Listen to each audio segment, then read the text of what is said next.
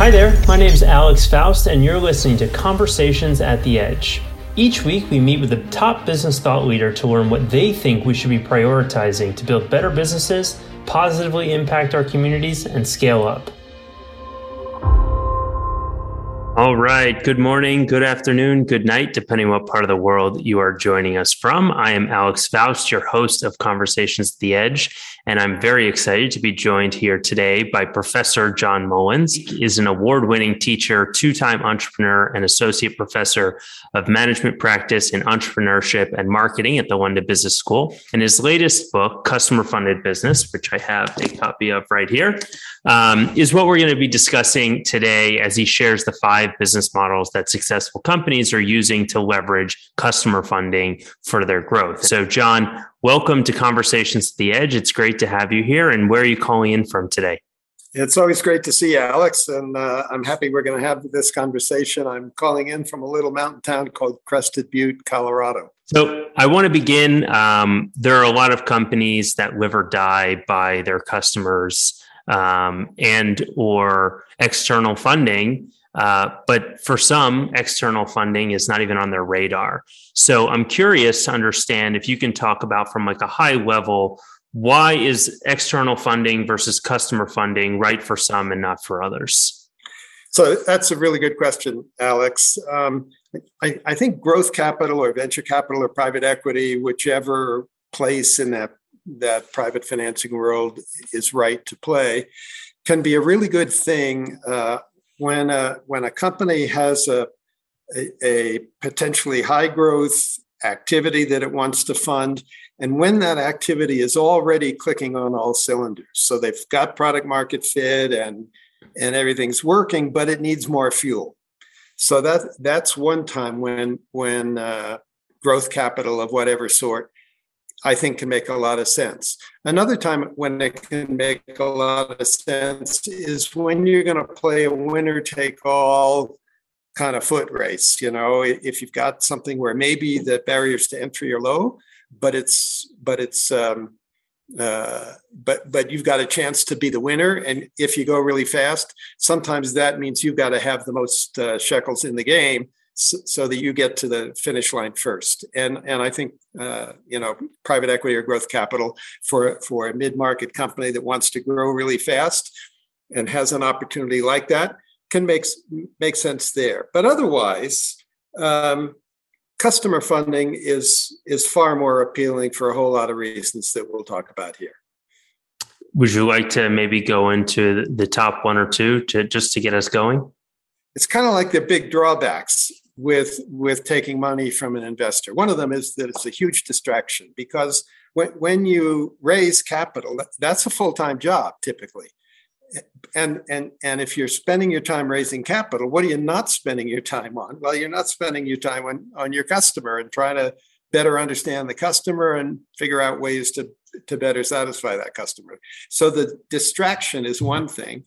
Second thing is if you give away a piece of your company to an investor, and that's why they'll invest, because they get a piece of your company. That's a piece that you'd probably rather not have given up if you could find another way not to have to do that. And then a third drawback is the baggage that comes with outside capital. So there's a term sheet you get when you go out to raise money, and it looks pretty innocuous, and they tell you how much money they're going to give you, and they tell you what kind of stake in the business they want. And then they have some things like other standard terms and conditions will apply. And then you sign the term sheet. And then you read the next document you get, which is the shareholders agreement that might be 50, 60, 80 pages that has all these other terms and conditions in it. And I guarantee one thing, you will not like what it says. You know, it says they can control the board if you don't meet your targets, or they can fire you if you don't meet your targets, or various things like that. There's a lot of baggage, and there's a lot of meddling in your business. And the person who probably knows best how to run your business is you. It may not be an investor who's a smart person, but may not fully understand the challenges your business faces. So they're really drawbacks to taking capital. And if you can get capital from your customers instead, and I don't mean investment from your customers, I mean, getting them to pay you up front for revenue.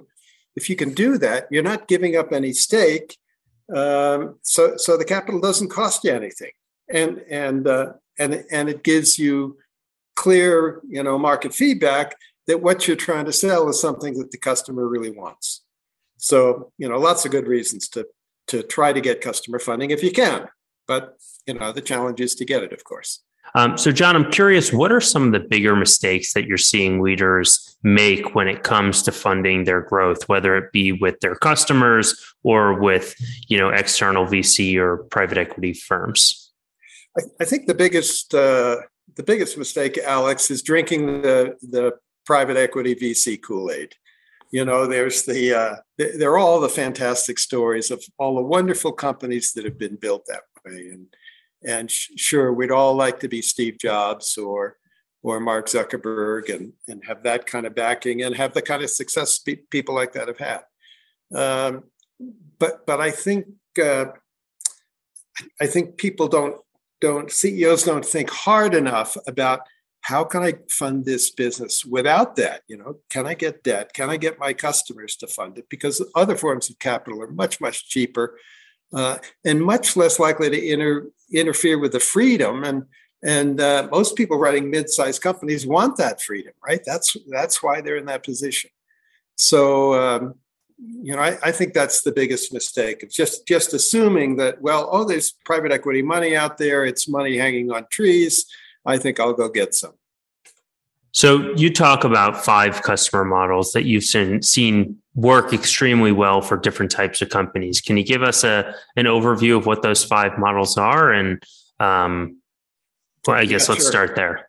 Yeah. So the first one we've seen a lot of. I call it a matchmaker model. Some people call it a marketplace. Some people call it a platform. But essentially, what you're doing is you're bringing together buyers and sellers, but you're never touching or taking title to what is bought and sold. So in the online world, that's Airbnb and eBay and Uber and all that kind of stuff. Uber doesn't own any cars, right? They just bring together drivers and riders who need a ride. Real estate brokers are using a matchmaker model, right? They don't actually ever own the house that is bought or sold, but they bring together buyer and seller. And if you're in a matchmaker kind of business, you don't need inventory. You may not have any accounts receivable. So the working capital needs of that kind of business are much, much less than many other kinds of business. So matchmaker is the first and maybe most obvious kind. The most straightforward kind is what I call a pay in advance model, where you simply get somebody to pay you in advance, in part or in full, for what it is they're going to buy.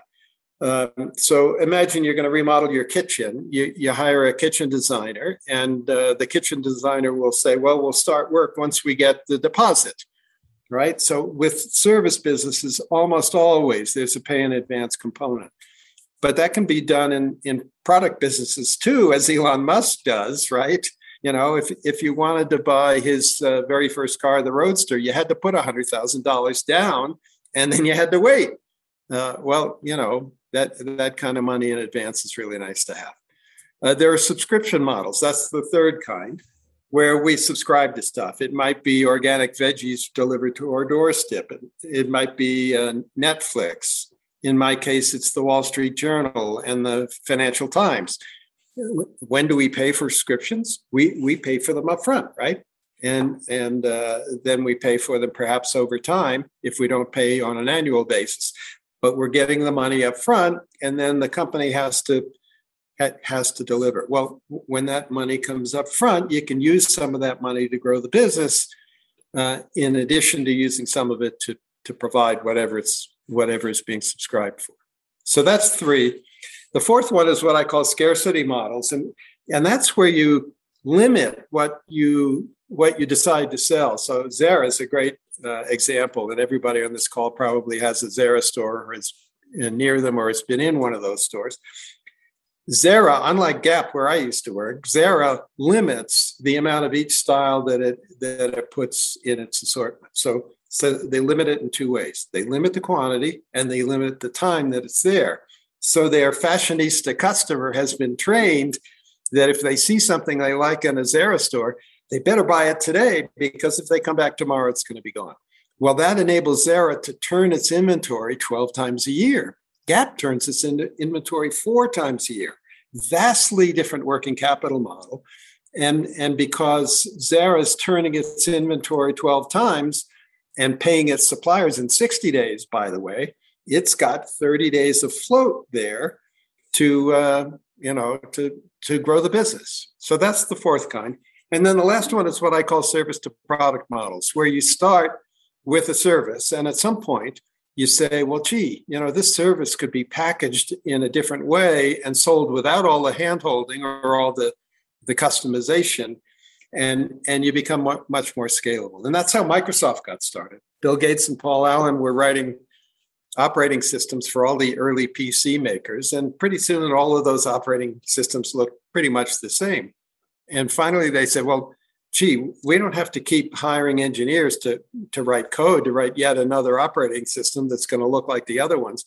Why don't we just write one operating system? We'll call it MS-DOS, and we'll let people either download it with a PC or buy it in a shrink-wrap box. And so the service that was developing a tailored operating system became a product, MS-DOS, and that's when the value of Microsoft really took off. So those are the 5 models.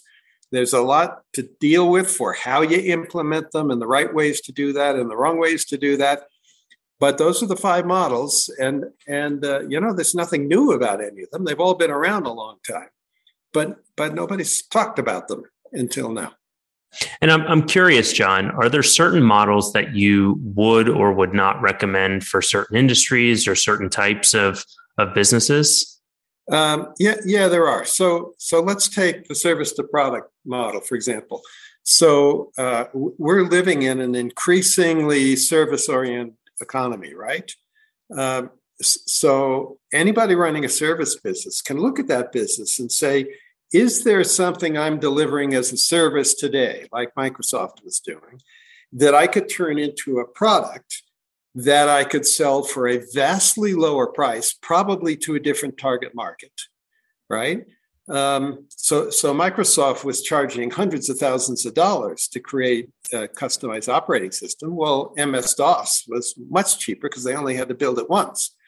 So a service business, I think, can look for what is it that I do that I could somehow put online or create a product that can be delivered, and the customer can just use it. They don't need all the tailoring. So that model fits every kind of service industry. It's much more scalable, because the problem with service industries when you try and scale them is every time you add a new chunk of business, you have to add a new chunk of people, right? So if you're a digital marketing agency, for example, and you get some more clients, now you need some more people to manage those clients. Well, it's hard to scale a business that way.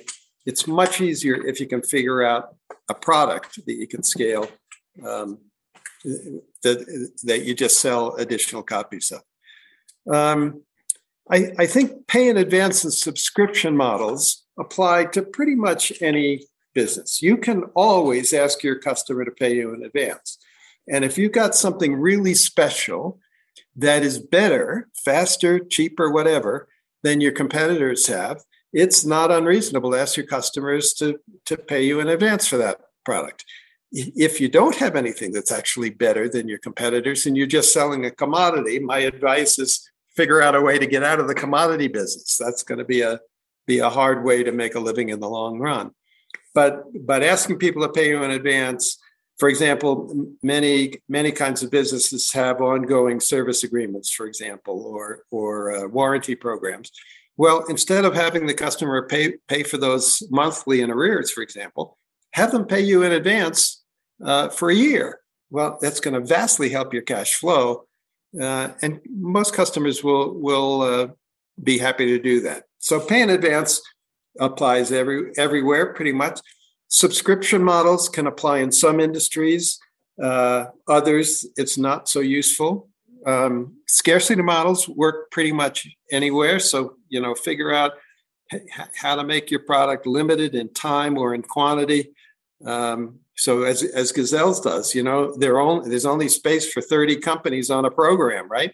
If you're company 31, sorry, you can't come. Your people can't come. You have to wait till next time. That motivates customers to buy now.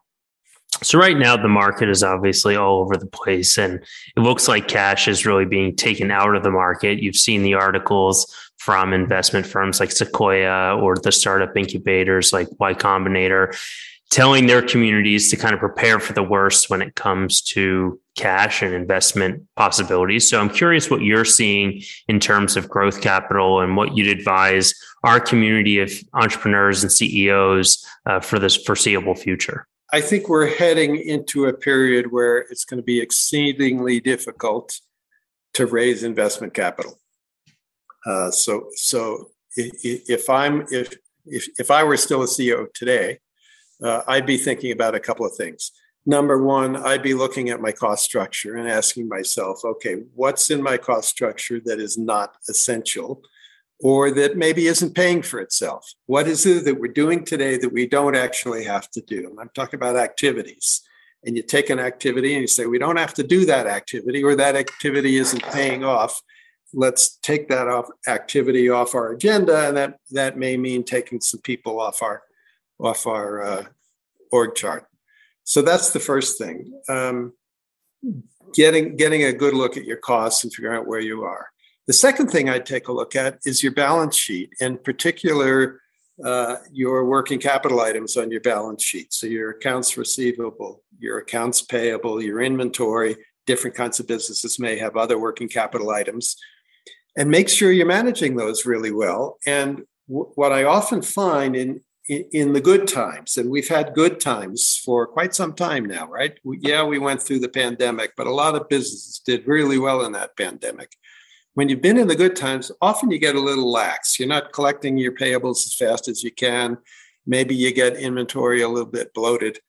Well, it's time now, I think, to pull the reins in on all that stuff and make sure your working capital numbers, your cash days, as I call them, are where they ought to be. That's the second key piece you need to do.